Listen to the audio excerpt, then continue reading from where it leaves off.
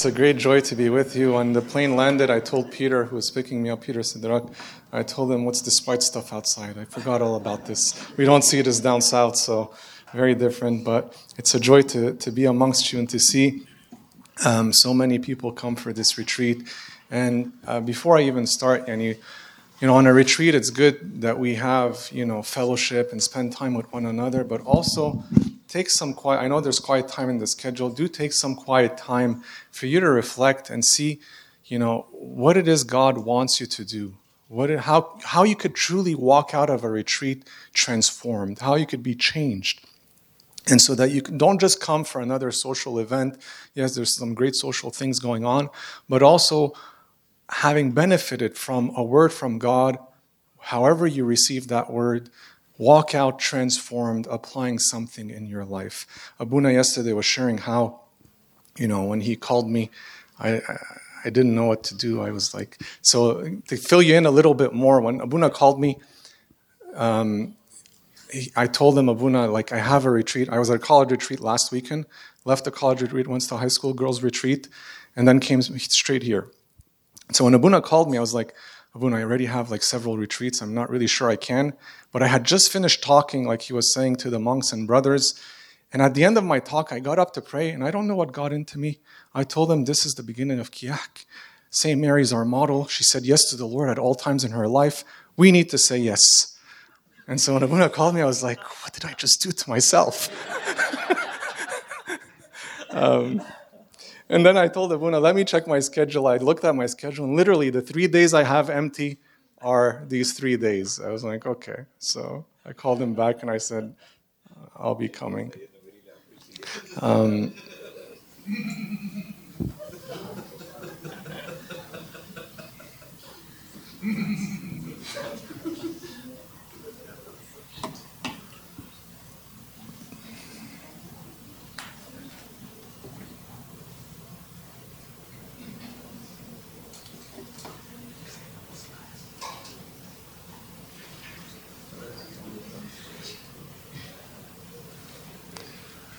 Is there a way to do the screen, to have my notes here? I don't want the presenter notes. I want to do it here. Yeah.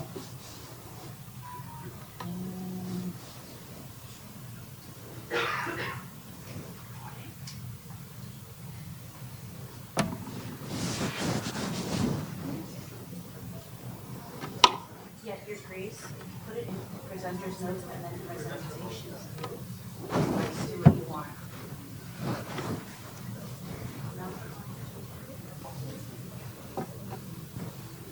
Can you just play it off your laptop, and then I'll run this here on my own.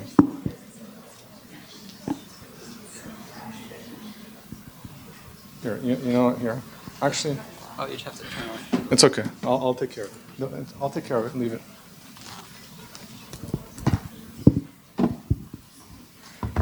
Sorry.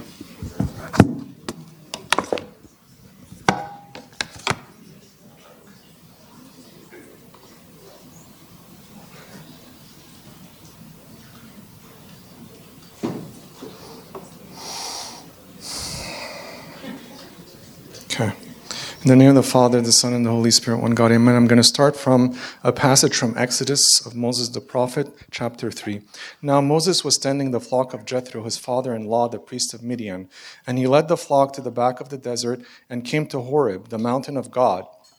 And the angel of the Lord appeared to him in a flame of fire from the midst of a bush. So he looked, and behold, the bush was burning with fire, but the bush was not consumed. Then Moses said, I will now turn aside and see this great sight, why the bush does not burn. So when the Lord saw that he turned aside to look, God called to him from the midst of the bush and said, Moses, Moses.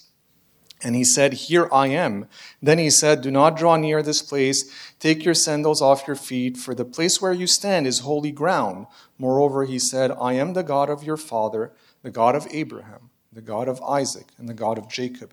And Moses hid his face, for he was afraid to look upon God. And glory be to our Holy Trinity, the Holy Trinity, our God. Amen. when we look at this passage, Moses is a man that we know had a very intimate relationship with our God.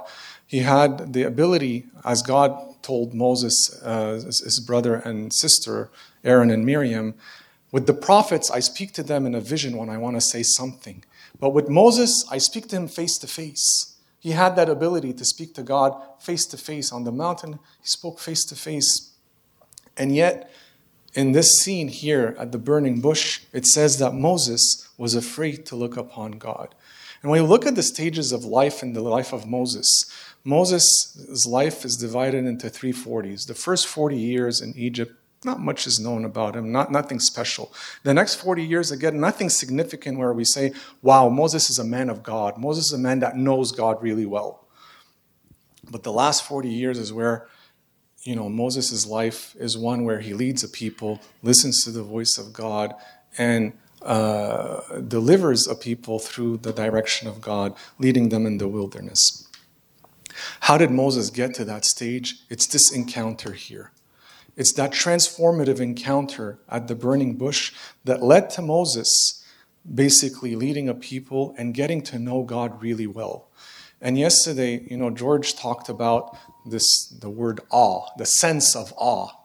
And, I don't have it anywhere in my presentation, but I feel like I want to plug it in everywhere now. Awe, that's what Moses experienced. This awe at the burning bush. This transformative moment is what really led to Moses knowing God. And we too want to know God the way Moses did.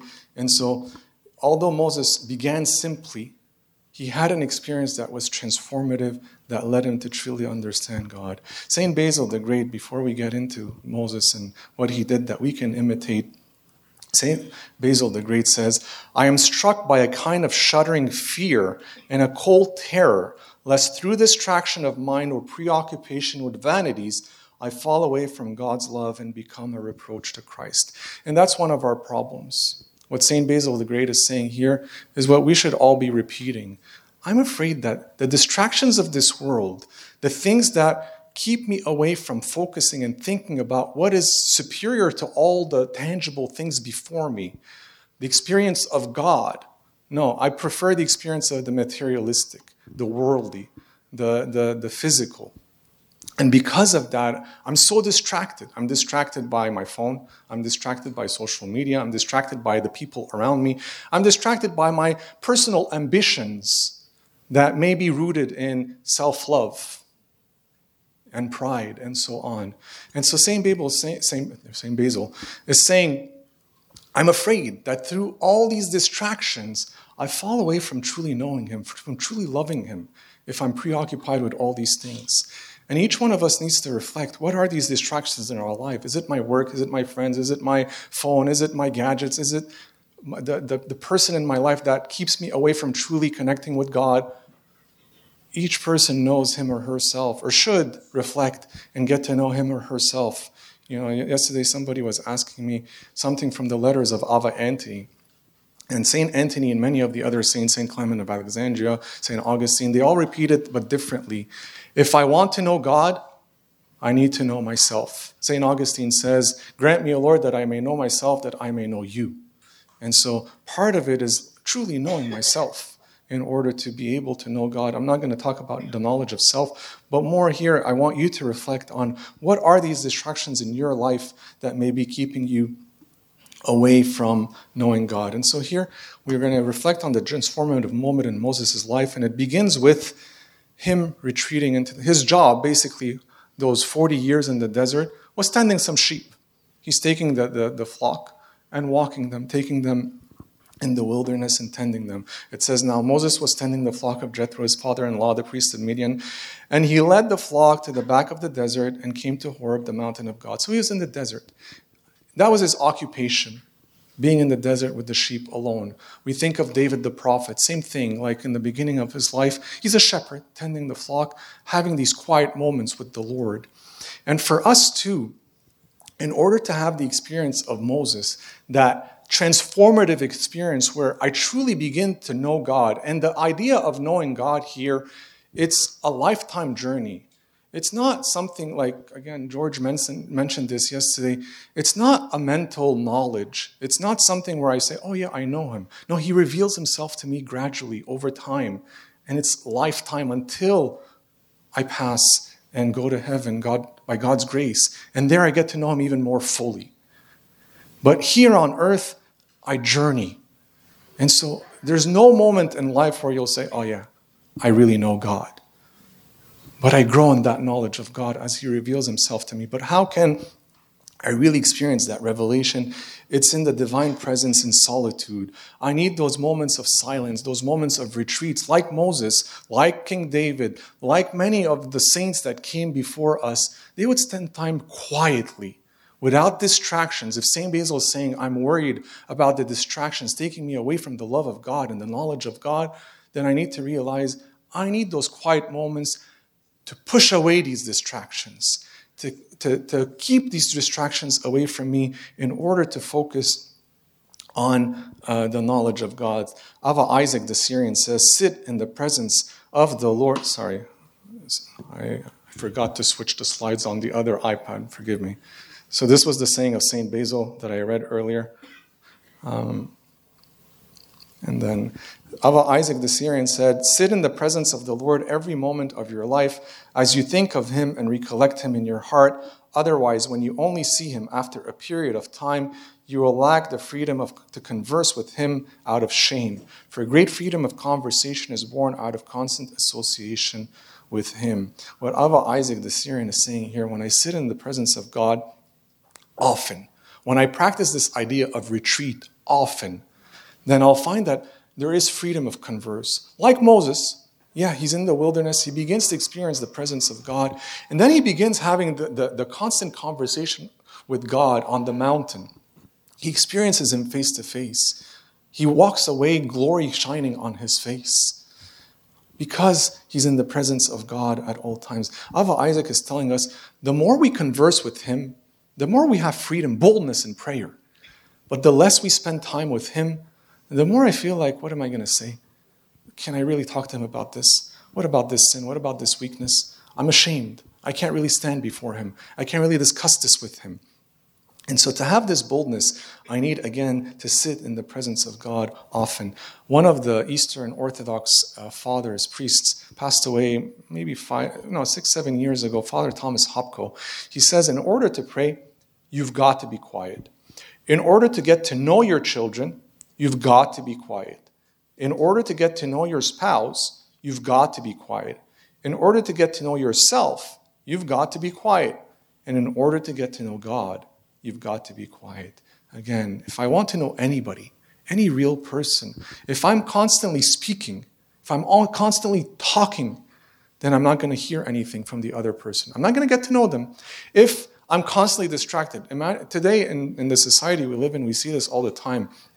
You're sitting at a dinner table or you're sitting on the couch with people you supposedly love, and yet you're on your phone. Well, not you, but many people are on their phones. Spending time, supposedly, again, quality time, but they're distracted with their gadgets. And so are you really spending time with that person? Are you really getting to know that person when you're constantly on your phone distracted? No. I have to quiet down the distractions in order to hear that other person, in order to converse with that other person, in order to really get to know that other person. And it is so with God. I need to quiet down, again, those distractions in order to get to know him truly.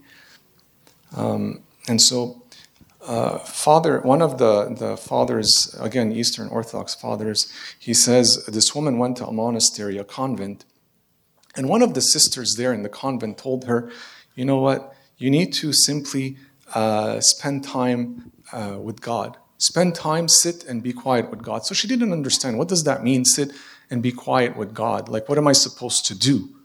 Like, what do I do in this quiet time? So she went back to this sister and asked her, what do I do? Like, what do you mean, just sit and be quiet?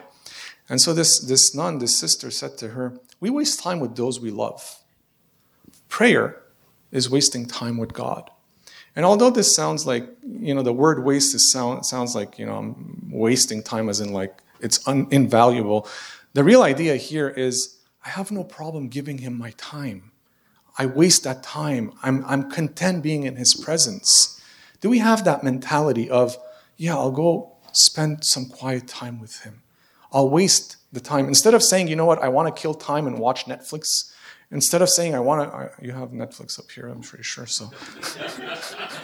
So instead of saying, I'm killing time, or whatever way you want to kill time, no. How many of us say, I'm going to kill time with God?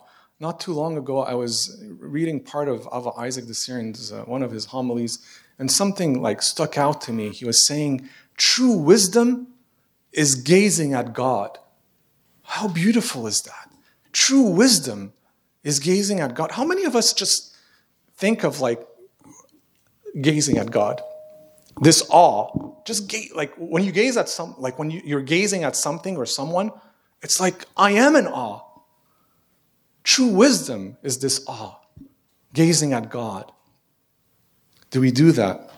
There's a story about Saint Jean Vanier was a Catholic saint, and he has some beautiful writings. And in one of his things, he talks about this peasant man, who used to go on the way to work, pass by the church, and sit there in a pew in the morning for maybe half hour or so. I can't remember the length of time, but a short period of time, and he would just sit there quietly. The church is empty, he would just sit there. After work, he would pass by the church again, and then sit there for a longer, extended period of time, again quietly in that empty church. And so after a few times, Saint Jean Vanier went up to him and he said, "What do you do? The church is empty. What do you say?" And this blessed man, this farmer, this worker said, "I don't say anything. I look at him and he looks at me and we are happy." This wasting of time in the presence of God, this contentment in the divine presence, this awe in being before him. This is what we want to do. This is how we grow. And it could start with something simple. You might say, okay, you're talking about something that those saints are doing. I can't even sit for 5 minutes quietly. Okay, that's fine. In the book Beginning to Pray, Metropolitan Anthony Bloom, he says something beautiful. He says, in order to grow in your quiet time and your ability to basically do this, start with something very short. Something like with the direction of your spiritual father, of course, but something could be done like a minute of complete quietness in the divine presence. I'm gazing. I'm just in his presence, doing nothing. Keep your phone, your gadgets away from that quiet area you're going to be in. No distractions for a minute, 2 minutes, 3 minutes, 5 minutes. And as you do this, you'll find those moments become more precious. Initially, your thoughts are all over the place. Initially, you're thinking about 1,000 things. Initially, you can't even stand a minute. But then you train yourself and you quiet down. And then that minute becomes precious to you and you want to do it over and over. And it turns into 5 minutes and 10 minutes and 15 minutes with the blessing again of your spiritual guide. And you'll find you grow in this. You'll find that, yes, what sounds right now maybe to some of you this is like La La Land or something that's not really attainable, or maybe because I'm a monk, I'm saying this. No, lay people do this, by the way. Like people like you guys, and maybe people amongst you do this. It's attainable, but start with baby steps. Don't say because something, sometimes we speak about the objective or what it is we try to do and look at it and say, well, this is unattainable. We say this because it sounds like God himself says, be perfect as your Father in heaven is perfect. He sets a goal before us. Am I perfect today? No. But I want this. And so I take the baby steps to get there. I don't say because it's such a high degree of spirituality or a high way or something far from the way I live right now that I can't do it. Take that one baby step and get there eventually. And so put in the effort. St. Augustine, again, he says, late have I loved you, beauty so ancient and so new. Late have I loved you. You are with me, but I was not with you. And the reality is, God is with us at all times. The presence, the divine presence is always with us. Problem is, we don't make ourselves present to him. And again, he repeats what Saint Basil the Great says, the lovely things kept me far from you. The distractions keep me far from you. And so, I can experience the divine presence if I quiet down those distractions in my life. You're there all along, Lord. Elijah in 1 Kings chapter 18, he says, as the Lord of hosts lives before whom I stand, he's aware of the divine presence. He's aware that he's there. I can practice saying words like this, like Elijah, as the Lord lives before whom I stand. As the Lord lives before whom we sit right now. And repeating this brings to remembrance the fact that he is present. And it pushes me to make myself present before him. Jacob, in his vision of the ladder, said, surely the Lord is in this place, and I did not know it. Again, I didn't know it. And sometimes, again, because of the distractions, we simply don't know. Sometimes because we don't take retreats on our own. You know, when Amba Basil and I got ordained to the bishopric, we went to visit His Eminence Metropolitan Bochomios in Bahira. And His Eminence is a school of virtue and spirituality. And I remember one of the things he said to us, he said, make sure that you always have retreats. And he said, on a daily basis, spend a little time. On a weekly basis, dedicate a little bit more time. On a monthly basis, even more time. And then on a yearly basis, have a set retreat for yourselves. And this applies to all of us. It's important to have these retreats. But sometimes we don't do it. We don't set time aside. And so God comes along and forces a retreat, gives us an opportunity to spend time with him, gives us some sort of event in our lives where we kind of have to sit still, take a break from the day-to-day life and relax a little. What do we do with these forced retreats? You know, like I said, Moses, maybe it was his wilderness, so he had to do it. But sometimes in our lives too, we find there are forced retreats. We pass through the era of COVID. I think here in Canada, you're a little bit more strict with your COVID restrictions. Yes. Joe definitely agrees. But like even many of us got COVID. You know, when we got sick with COVID, what did we do at the time? Yes, the first few days you're down and like you're tired and exhausted. But then as you recover and you're fine and you still have to stay confined until you're fine and you don't want to infect anybody, you're in your house, what do you do with that forced retreat? You're forced to stay at home. What do? Do you binge watch a show? Are you constantly on your phone, on social media, checking every post? Or do you see this as an opportunity where God is knocking on your door and saying, Habibi, Habibti, I want to spend 5 minutes with you. I want to spend 10 minutes with you. I want to spend some time with you. You haven't been listening to me. You haven't been spending any time. I love you, and I want some time. Do we look at these opportunities with that lens in our lives? When I was in the monastery, I was in charge. I was the Rubita for a while, and I remember, you know, as a person in charge, you're constantly doing many things, trying to please the visitor, trying to please the monks and the novices and this and that. And it's busy. It's constantly busy. And at one point, I had to have ankle surgery. And so for 2 weeks after ankle surgery, the doctor said, you don't move from your room. You can go to the bathroom and back to your bed, but you don't move. So I was like, okay.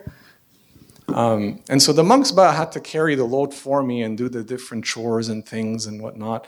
And so I was in my cell for 2 full weeks, and I was like, wow, this is nice.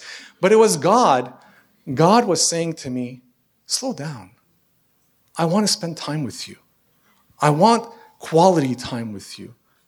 And so, yeah, in the monastery, thank God, I didn't have any shows to watch or anything. So I'm left in my cell. What am I going to do in my cell? I have a Bible. I have some books. So I open them, and then I sleep, and then I pray. And that's it. That's all one can do. Practice that when you have those forced retreats, to turn to God and say, maybe He wants time with me. In a book called Father Arseny, it's a beautiful book, many stories in it. It's about this Russian monk who is thrown into confinement.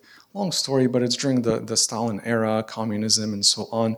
And in the story, there's a point where this young man is stripped of his clothing and beat up and so on. So Father Arseni intervenes and tries to help this young man.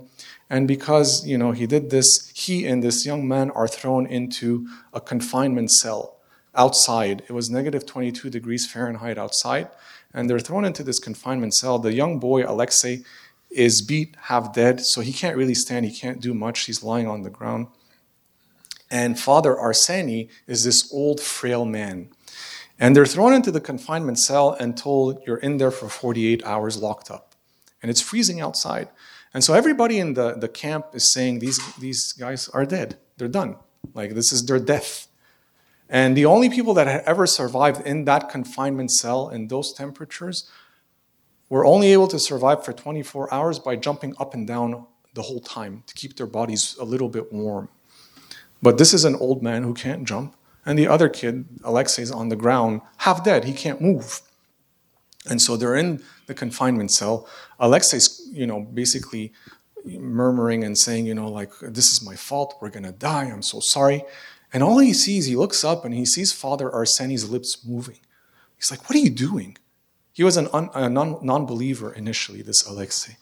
And he sees Father Arseni's lips moving. And he's like, what are you doing? And he's like, I'm praying. He's like, what are you praying about? What are you doing praying? And Father Arseni said to him, look, we're here all alone. For 2 days, no one will come. We will pray.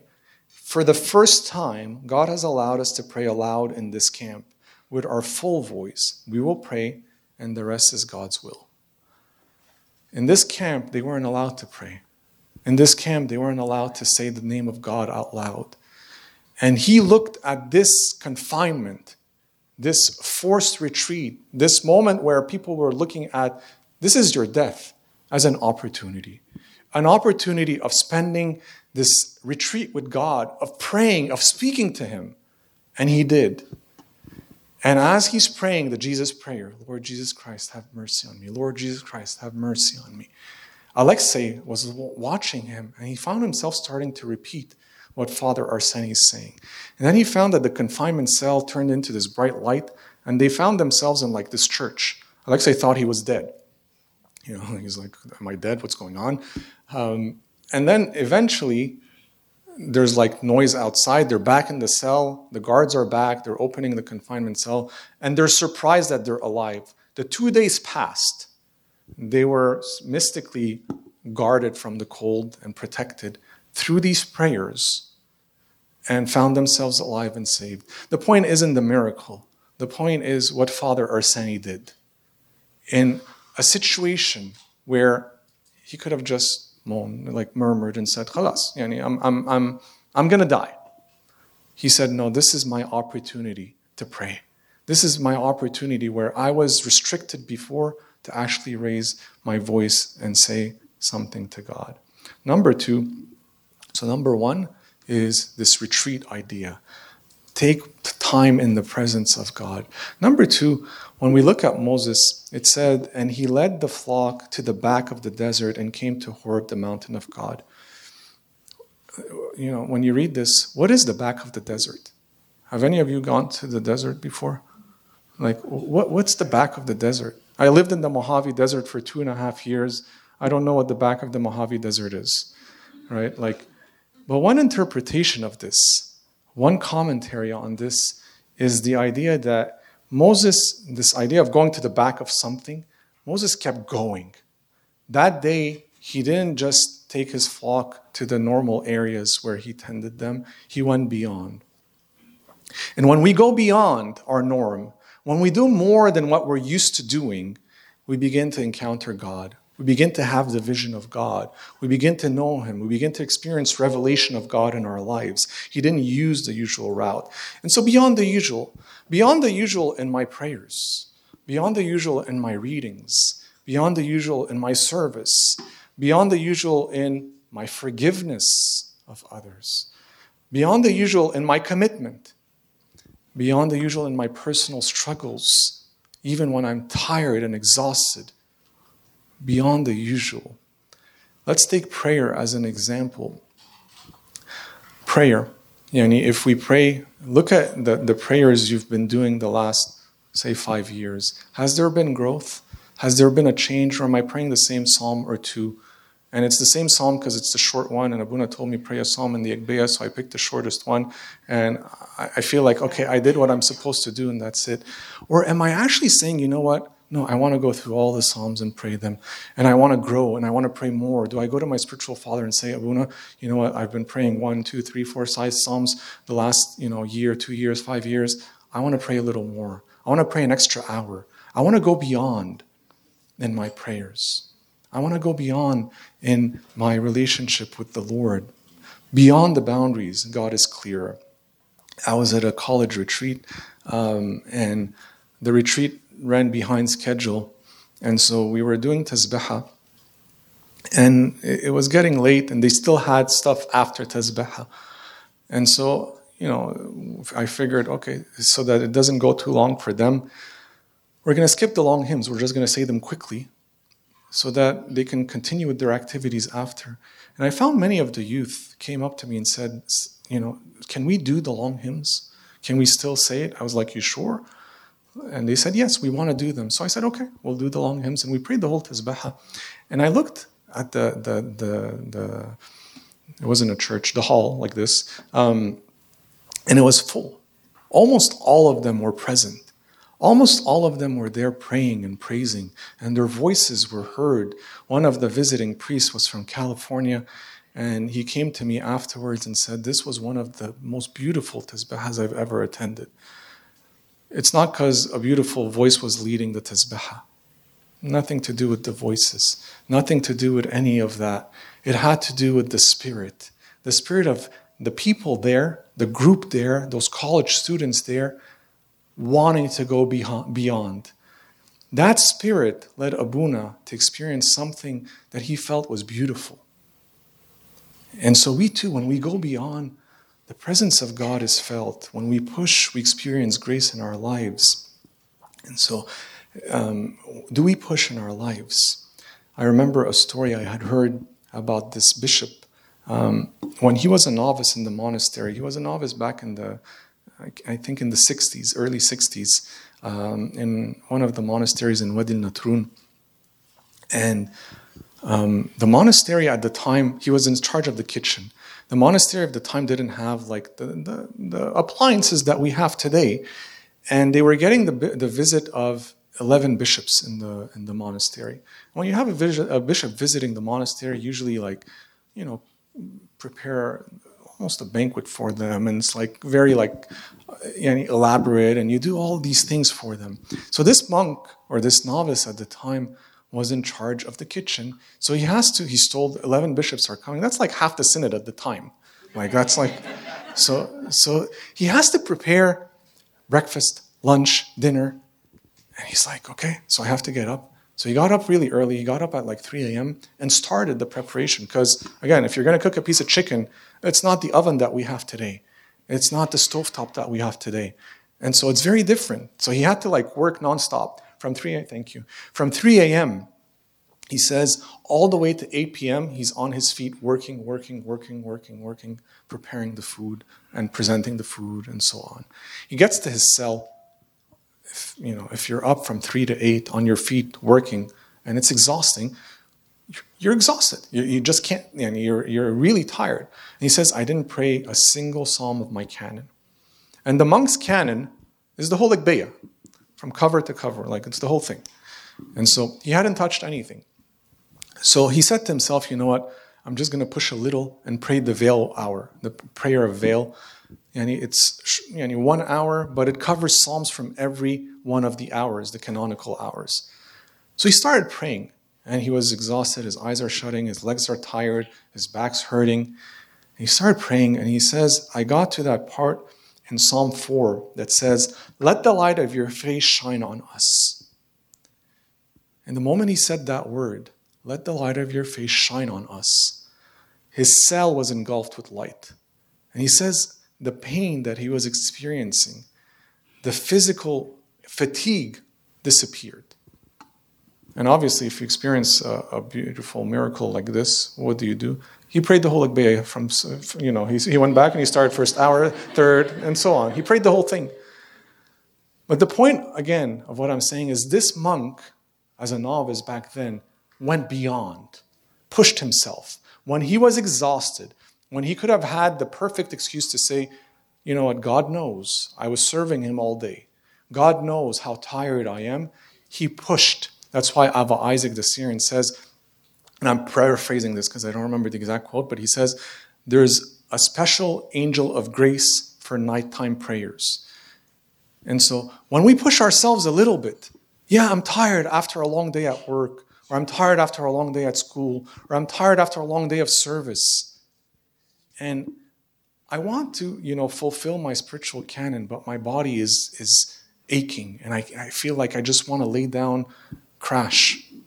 No, push a little and experience the angel of grace in your life.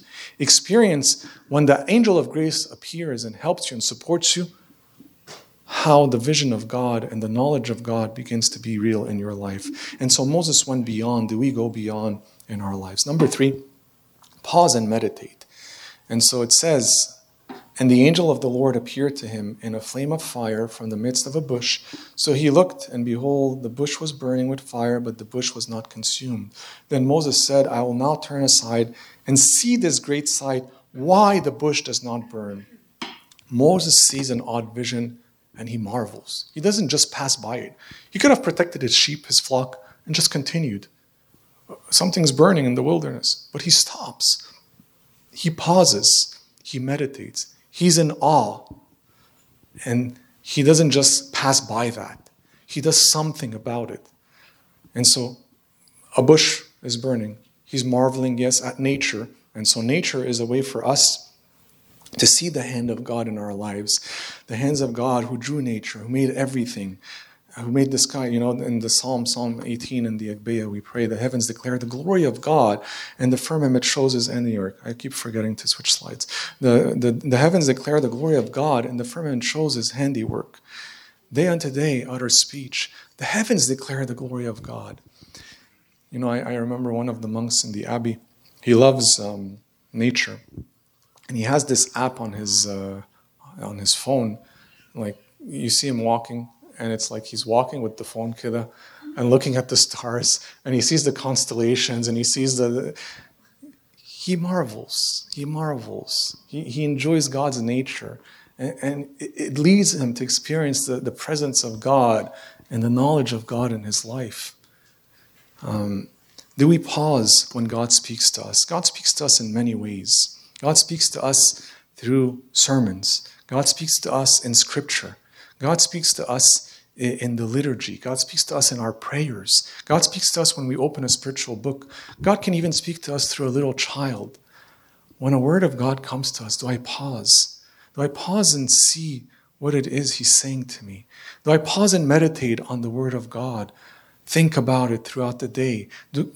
Sometimes we think, okay, I don't have time to really memorize Scripture. I don't have time to really read much. Take a verse and repeat it throughout the day. Let that verse preoccupy you. The Desert Father, St. John Cassian, in his conferences, he talks about the Desert Fathers of Egypt in the 4th century. They would take that first verse from Psalm 69 in the Agbeya, make haste to God to help me, make haste to save me. And they would repeat it all day. And that's one form of the arrow prayer. They would repeat it constantly. When I take a verse and meditate it and say, Lord, this is the verse that I'll keep in my heart and mind throughout the day, to remind me of your presence, to lead me to you. When things happen, when a temptation comes, when a thought comes, and I call upon him using that verse, I'm able to resist. I'm able to push back temptation. I'm able to come into the divine presence and say, Lord, save me. Lord, help me.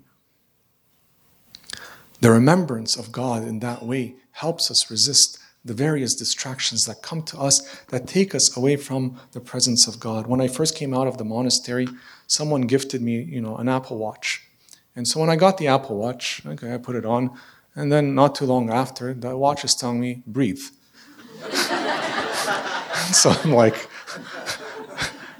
and then Sita, breathe, why is it telling me, what am I supposed to do with this? So I was telling someone, one of the young men, I was telling him, what is this? It's telling me breathe, like, can you shut this off? And he's like, yeah, you can. Like, there's a setting, you can shut it off. But then he taught me a lesson. It was beautiful. He said to me, Abuna, I have an Apple Watch too, and I kept that breathe notification on. And it reminds me every time that it says this, to say the Jesus prayer. Linking things to God, right? I pause and meditate and link things to God. And so breathe. Okay, Jesus prayer. Lord Jesus Christ, have mercy on me. Remember him throughout the day. I go through the doorway. Remember him. Link things to him. Things that make sense to you, that will remind you of him, so that you are constantly remembering who is in your life. Constantly pushing away the distractions to remember him. The devil throws the distractions. You want to push them away. You want to block them by the remembrance of his holy name, by the remembrance of who he is and what he does in your life. And so Moses did that, in that he paused and he said, what's going on with this? He meditates on the sight that's before him. He thinks, he ponders, he meditates on it. And this meditation can purify us, can lead us to understand God better, as Moses did, and lead to a face-to-face encounter, which Moses later experienced in his life. And so any question you ask in meditation is a fine question. Ask the questions. Like, Lord, why this? Lord, why that? Meditate on it. And all these are valid things that you can do in your meditations. Number 4, pause and listen. Pause and listen. Ava Isaac the Syrian. So it says also about Moses, when the Lord saw that he turned aside to look, God called to him from the midst of the bush, saying, Moses, Moses. And he said, here I am. God's calling. Moses, Moses. God's calling you and saying something. And he has a message for you every day. He has a message for you. And he wants to reveal himself to you every day so that you know him better a little bit more today. What do? Do you respond, here I am, as Moses did? And to do that, yes, I pray. Yes, I spend time with him. But I need to listen. Moses listened. He paused and listened. It's not of Isaac. John Saba, the spiritual elder, he says, silence your tongues so that your heart may speak. Silence your heart that God may speak. I silence this so that my heart begins to speak. If I'm constantly using my tongue, then I'm not really paying attention to what's inside. When I silence what's inside, then I begin to hear God more and more clearly. Mother Teresa, the beautiful Catholic saint, she said, God speaks in the silence of the heart. Listening is the beginning of prayer. And that's what Moses did. He listened. He listened carefully and attentively. God has a message for each one of us. Do we listen carefully? Metropolitan Anthony Bloom, in his book Beginning to Pray, he shares this story about when he's giving this sermon. At the end of the sermon, this young little girl comes up to him and she says to him, Father, you must be a really great sinner. And he says, yes, but how did you know? And so she said to him, you described our sins so well. You must be really good at it. But the point here is Metropolitan Anthony Bloom was saying, this girl spoke truth to me. This girl spoke to me the word of God. Something about myself, that's true. I am a sinner, and I am a great sinner. And he reflected on it and accepted it. God speaks to us. Do we listen? And finally, last thing is be patient.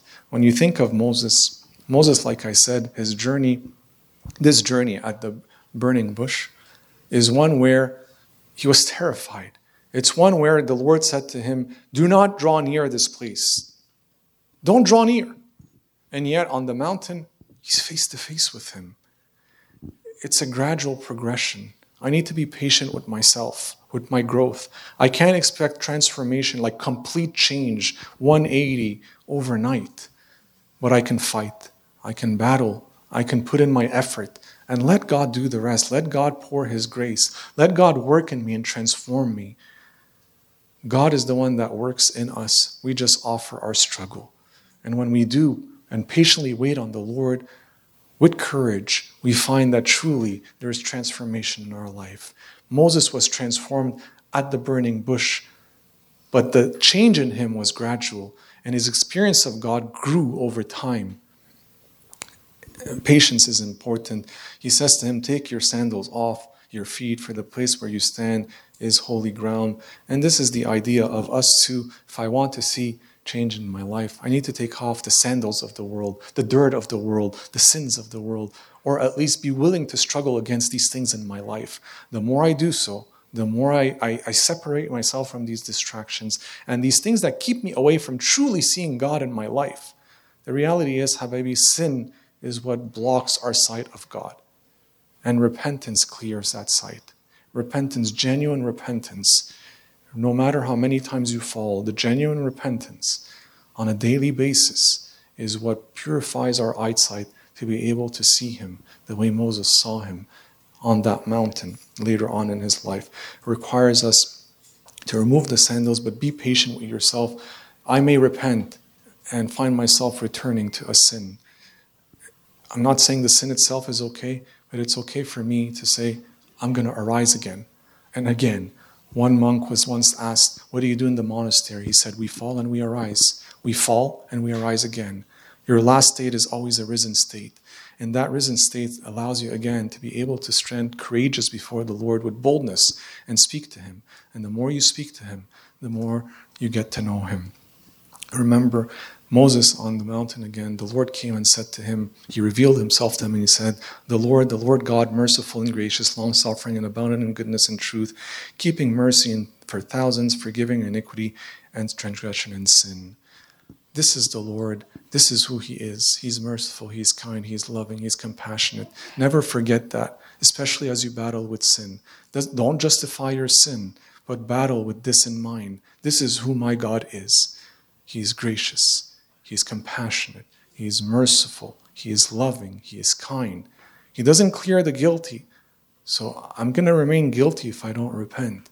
But he desires for me to repent and to return and to be purified by his grace, by his blood.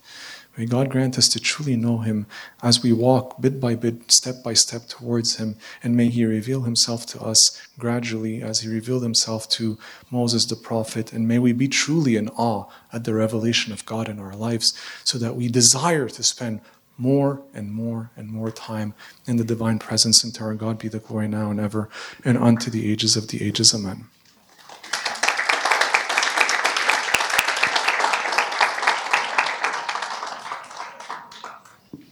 Any questions? Can I just share something Please. About the breath? Because it's very funny. The funny thing about breathe, which is kind of proves to me this whole point is that how God has wired us to realize certain things that are so wired. So speaking of breath, which is becoming very prevalent in the world of like breathing and exercises and what that entails. To us. It's interesting when you look at the studies of even the word breath in a lot of languages across the world. The word breath is the same word for spirit. Okay? In the Hebrew, ruach, it's the same thing. You actually look at it in the English, inspiration. Okay? Even the holy inspiration, inspire, what it is a breathing in. And some people actually looked at this, that actually in the Old Testament, the name of God was the breath. How? Yahweh. Yahweh. So every time you get that reminder of to breathe, it is actually to say the name of the Lord. Yahweh. So it's even interesting that even from a linguistic perspective, the breath becomes the name of the Lord. So I find it fascinating how a lot of these things converge, that actually technology is converging on something that the Bible has even talked about from old. So thank you for the reminder. Thank you. Yeah. Any other comments or questions or insight or... Okay, well, quiet room, so that's good. Thank you again, Bishop Gregory.